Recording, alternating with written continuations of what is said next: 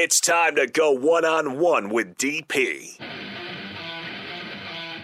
Coming at you live from the Coppel Chevrolet GMC studios. Here is your host, Derek Pearson. Presented by Beatrice Bakery. On 93.7 The Ticket and theticketfm.com. Oh, just welcome to one-on-one. I'm in a mood. I'm letting you know in advance. I'm in a mood. Just spent the entire bridge between old school and one-on-one listening to some fantastic pregame coaching speeches. And let me tell you, I'm inspired. I'm motivated. Do you like the devil? Do you like the devil? Because the devil is in that other locker room wearing black. Do you want to be embarrassed? Do you want to lose homecoming for the fourth year in a row? Do you want me to lose my job?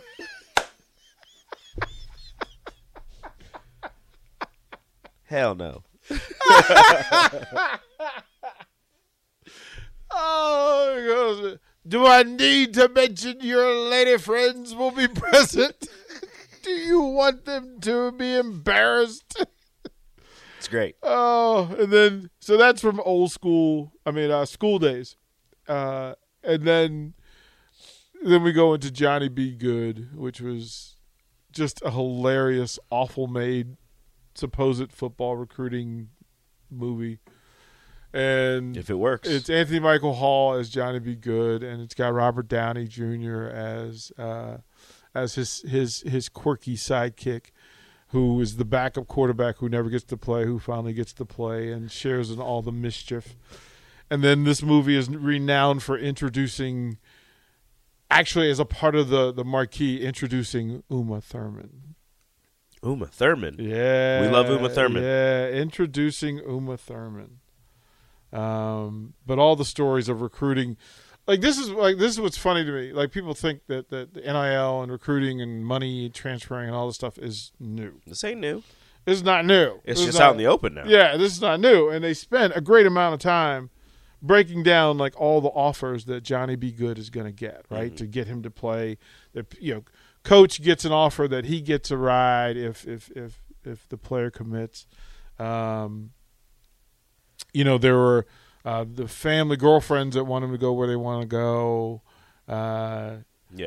Best friends where they want him to go. It's kind of funny now with NIL where everybody's like, oh, now the haves will just get all the better recruits. I'm like, they have been. Mm-hmm. Everything that they're doing right now was going on before. It was just under the table. Like, well, but it wasn't under the table. I don't want to assume things about other coaches, but I just, have this weird feeling that Nick Saban in Alabama, it's not new that their quarterbacks are getting $100,000. They have been. It's not new that the third 5-star in this class is going to be getting $500,000 or $50,000. Like, that's been happening. How do you think they load up on 5-stars? Look, I understand it's Alabama and you have a great chance to win a national championship.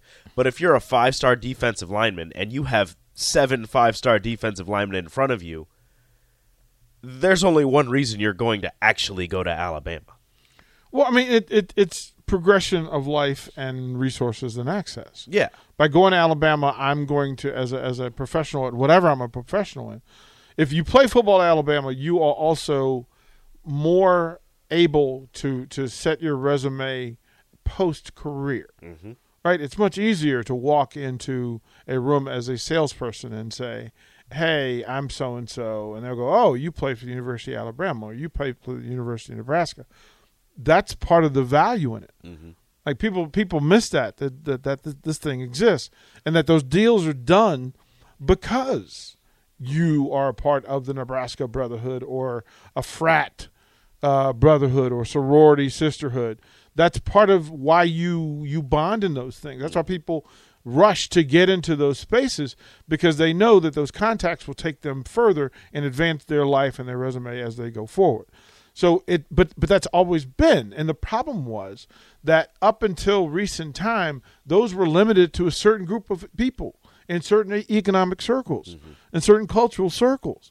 And now you've opened it up so other people can now change their place in life, their location in life, their elevation in life. And that's why people are bothered by it. We asked last night, Lexi Rodriguez and Allie Bettenhorst from volleyball whether they ever pay attention to other teammates' NIL deals. And they said, no, we're happy for them. We're thrilled about it. So the conversation that, there's going to be, separation and issue in the locker room, well, no, if the program and the culture is good, that's never a problem. Yeah. It's never a problem. Like, nobody walks into Alabama and goes, you know what, you're making more money, I'm mad at you. No, they understand that what that means is there is a way for you to make more money if you do the things that person's done. There's a reason Will Anderson is making more money than the other linebackers at Alabama. Right. And so through all the play in space that we got into, and there are a ton of movies, right? You can go through yesterday we fooled around with the Heisman list, right? And we can go up and down the Heisman list and tell stories of recruiting stories of how recruiting was done in that era. Mm-hmm. In that era. And to tell you, first of all, remember that college tuition was different circa 1970, 1950, 1960, 1940. It was different because it was cheap. Mm-hmm. It was cheap. As a matter of fact, in a lot of places, state schools were free. Right? And so the numbers changed once business was being done and people recognized the opportunity to get rich off of it. Oh, there's that thing again. But the people who were getting rich off it weren't the people who were playing the games or the people that brought value to the programs. Like, we can go through Herschel Walker, Eric Dickerson. Matter of fact, the whole SMU Pony Express. Go and watch that. Go and watch Blue Chips. Go and watch like Johnny B. There's a ton of movies that have been telling the story of recruiting forever and ever and ever, as long as there's been college athletics and movie making, that those stories have been told. Now, just because you're unaware doesn't mean it didn't happen. And that's part of the conversation we're having with people is that, listen, the program is a perfect example of how this thing is in play. Right? That within the space, there are people who are entitled, people who are part of the machine, right? There are guys who are legacies and, their dad, their uncle played at the university, so they get first look, first thought. We talked about within certain spaces that the bulk, anywhere from 60 to 80% of the people who get to play in those programs and who get to participate in fraternities and sororities is because of family.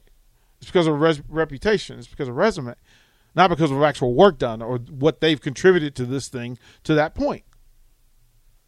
And the people who are having problem, a bulk of the people who are having problem with this is that an advantage that was in play no longer is an advantage for them. That other people are getting the opportunity. Well, don't be mad at other people getting an opportunity you've already had and taking advantage of a thing that you've already taken advantage of. There's generational money that we're talking about in this. When people can go in and say, listen, if you come play football for me, or telling a coach, and I can speak to this directly. So let me give you a little bit of this. Right? Okay. So and I wasn't even the head coach. I'm just the mentor that this player leans on. Right? Mm-hmm. But I'm also a coach in the system. And with a little bit of name recognition. They know that the recruiters know who you are. They know how important you are to this recruit, right? And to this group of kids, because that's important for when you're recruiting is getting to know who is important to those kids and figuring out what you can do for them as well. Part of it, and so they know that I'm going to be the voice of reason and logic. So when somebody comes in and says, "Hey, coach, I'm considering these 3 schools." Okay, why are you considering? What are you trying to accomplish? What statement are you making? What does your family think about this? What does mom and dad think? What does grandma think? Like, what does your brother think? What does your girlfriend think? What does all of these things that come in play and come into play? And then there's a meeting. At some point, there's a meeting that happens, and in the meeting, what happens is they will have the conversation. They will give their sales pitch. And it is a sales pitch. Let's be clear. It is absolutely a sales pitch.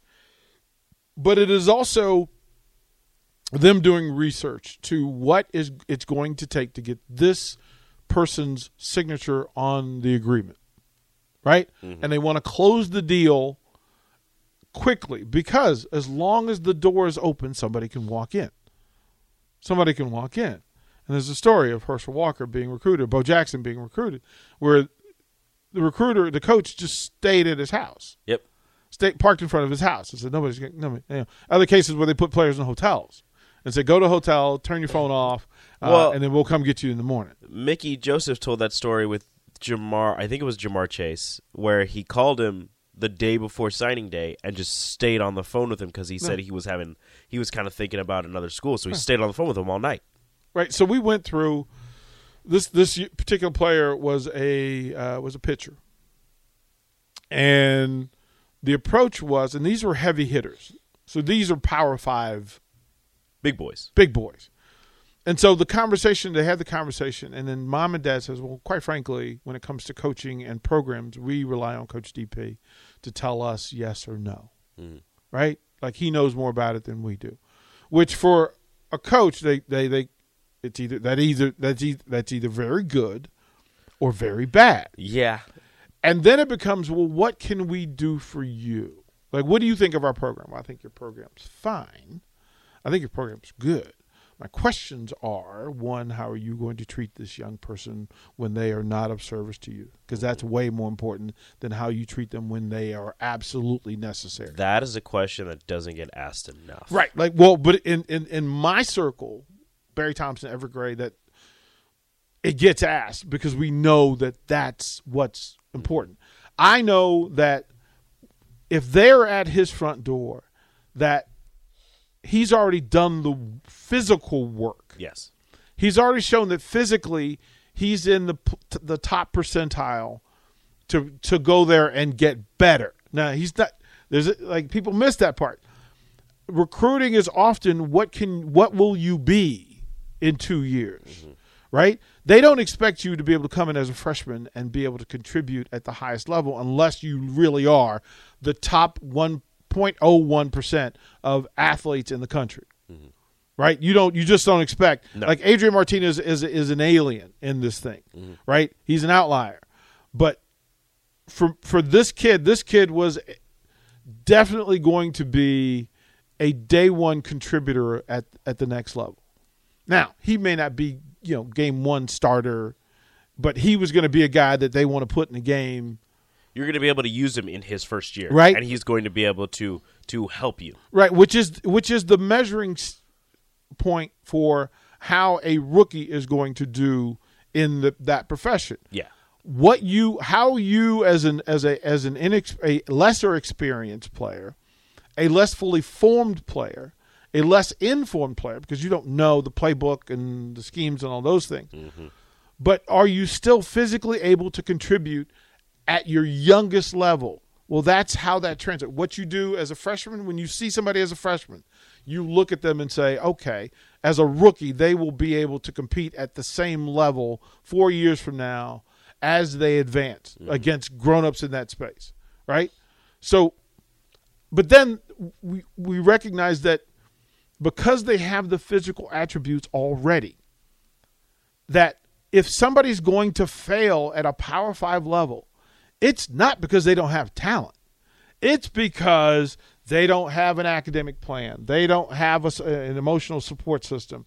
They don't have the financial security to make sure that they don't worry about things like getting the phone call from mom at 6 o'clock in the morning because her phone was turned off or the electric bill isn't being paid. You're living and eating at the meal table, and your brothers and sisters don't have enough food at home. You don't have the clothes to wear. So the things that you worry about is how you get beat.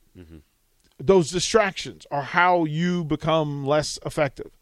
And so a part of recruiting is, do you have a plan for that stuff? And you'd be surprised at the number of recruiting coaches who show up don't have answers to those questions.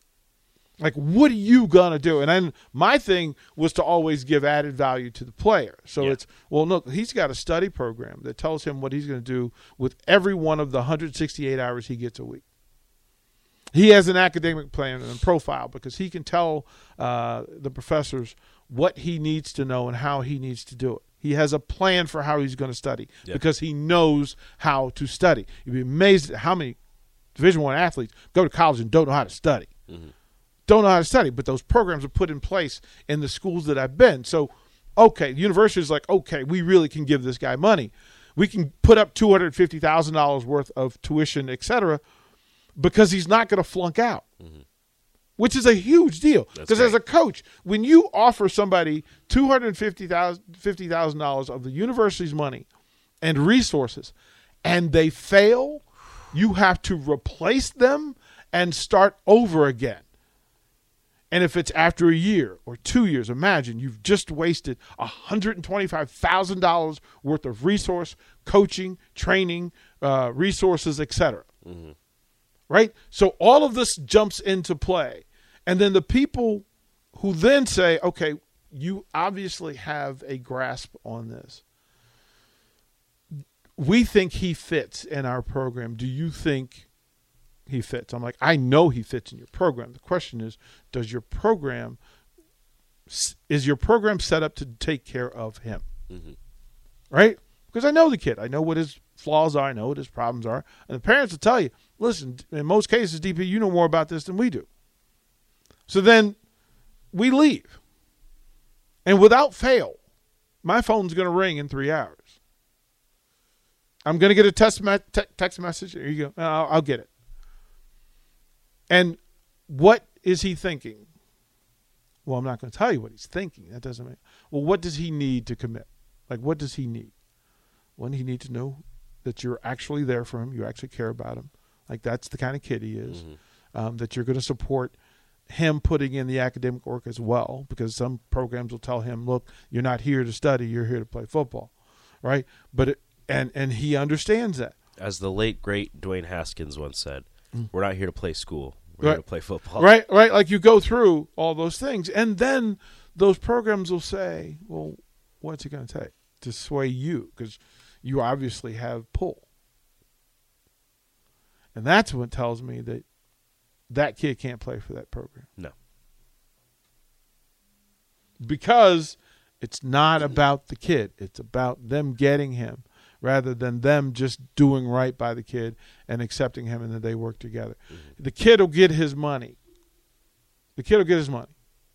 Like, especially, I know that now. In NIL, the kid's going to get his money. Mm-hmm. I know from the amount of work that was going to be in place that he's going to get his money. Right? But then I know the kid's financial situation, and I've coached the poorest kids and the richest kids. I've coached them both. Mm-hmm. So I understand that the poor kid has a different priority list for his engagement. A lot of times there's guilt involved. Like I said, if you go from a poor town in Mississippi to Los Angeles, to USC, and you're wearing the best fresh gear, you're eating the best meals, you're hanging out with the most attractive people, and then you call home and your kids are, your family is not doing well. Mm. Or let's imagine that, you have a child before you get to college. You can't be eating the best and then your kid not having resource or access.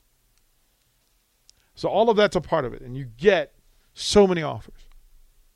But see, now with NIL, you can have the real conversations. See, some of the conversations I've been a part of were, hey, your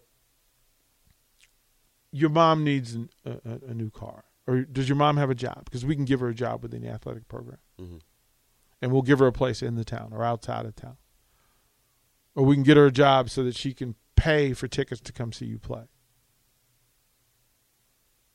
Right? If you're in the same state or same town, can you, in fact, hey, you'll be able to go home. And we can put your mom to work here because you're right here in the town already. So imagine people from the state of Nebraska, from the outskirts of Nebraska, who want to be a part of the Nebraska athletic program, and they don't have resources. Well, now you have resources, and it doesn't look strange for a mom to move from Gretna to Lincoln. Like, there's nothing weird about that. Right? And then there's the other side of it, of the parents who will take up a spot on the roster because they have money and they have resources and they can pay. And they say, you know what? Don't worry about giving them a scholarship. Just get them on the team. We'll pay. What? But it happens. It happens all the time. It happens all the time. Now, nobody complains about that, or most people don't complain about that. But the reality is you probably should. Like, you think it's not that bad because the kid isn't taking up scholarship money, but the problem is that kid's taking up a roster spot, which in turn is taking away scholarship money from somebody else. Resources. Remember, for drill time, for meals, for apparel, extra apparel that you get, for time with consultants, time with psychologists, time with therapists, time with the trainer, time with the coaches, right? Because each of those players belong to a group where that coach is going to have to commit time, access, resource, emotional support to a kid that may not add to the program on the field. They may add to the program off the field. They may make the GPA better, and they may make the bottom line better. But the reality is they're not going to contribute on the field, and that's time and resource that is consumed. It's consumed. And so now you're having different real conversations about, well, listen, we have money, we don't need that sort of thing, because they also know if you've got millionaire parents, your parents have millionaire associates. So guess what happens? You come in, you don't need a scholarship, but you're going to take up the resources, you're going to take up the spot. And then you're going to get additional NIL deals because friends and family. And I'm speaking this from knowledge. This is not a thing I have to make up. I can give you case in point. Because this is how that is. And you don't get bothered by it because, again, this thing works itself out. It balances itself out, right? So those are additional resources for the poor players who now get more of it. But now the poor players have done a thing that will change this thing because they've identified that they now have leverage. They now have open, out loud value. And if you go to somebody's house and tell them you can change my program, you can change the location and elevation of my program. Oh, I'm like that? And there's a thing that happens in that room where it's a transfer of power from the recruiter and the coach to the young man and the family, where they recognize that they have the power. You need me. Oh, that's different than I want you. I need you. And that's where NIL starts to work, right? Need is the first letter in the end. Need. So now that conversation is being had out loud, and colleges and programs have to admit that they do not hold the quan. They do not hold control. And it's easy to say, this is who I want to do business with. This is who I want to partner with. This is who I want to have a relationship with. Those three things matter. And that's what's happening in the game now. And it's good and it's okay because nobody complained for the 100+ years when there was no balance or leverage. If you did not complain that, you know what, we're taking advantage of these kids. Yeah, we're giving them education. We say, we're giving them education. But they've already told you that you're not here for the education. That you literally, within the recruiting, you have to demand that you are free to be educated, educate yourself first as a priority and as a rule. How about that? And to have the leverage to say so. That I'm here to become smarter. I'll play football. Remember that whole Kyrie conversation we had yesterday? He works at a different level. Yep. Where he said, you know what, I'm here to better my life through this. This is a vehicle, but it ain't the thing. And it's never going to own me or consume me. Oh, nothing. People hate that the most when you tell them that, well, yeah, but I'm still better than you. Yeah. I like to play basketball. I'm really good at playing basketball, but I don't need better than you to play basketball. Right? That need thing becomes the thing. Need versus want, nature versus nurture. All those things are in play. And I think we're getting a better perspective of how the business is being done because now there are actual conversations about the recruiting that's happened. Mm-hmm. Go through the history of it. Go through just think of any Heisman player, right? Or think of all the Heisman players and then think that 90% of them were recruited at a high level and a high volume who then had leverage. Bo, Herschel, like you can go through that. Bo had all the leverage. Right, all the like it happens, right? And very rarely does Joe Burrow happen. Yeah. Kyler Murray and Joe Burrow's journeys are entirely different Baker to get Mayfield's. to right. Baker Mayfield's is different. Johnny Manziel told you how the thing was being done. Oh yeah, like he told you out loud. I'm in Texas. I'm at Texas A&M. Guess what? I'm doing business. Now I'm signing cards, selling jerseys. Lost the focus. Yeah, that's an individual thing. That's a thing that happens. But listen, recruiting is now a different game. I do want to focus a little bit on this thing and just to let you know, I'll finish the story about what was offered to me, but I also want to get into coaching and what the priority is of coaches, especially Power 5 coaches. What are the focuses and responsibilities of a Power 5 coach in America? We'll do all that next. Download our app by searching 93.7 The Ticket in your app store. You're listening to One-on-One with DP on 93.7 The Ticket and theticketfm.com.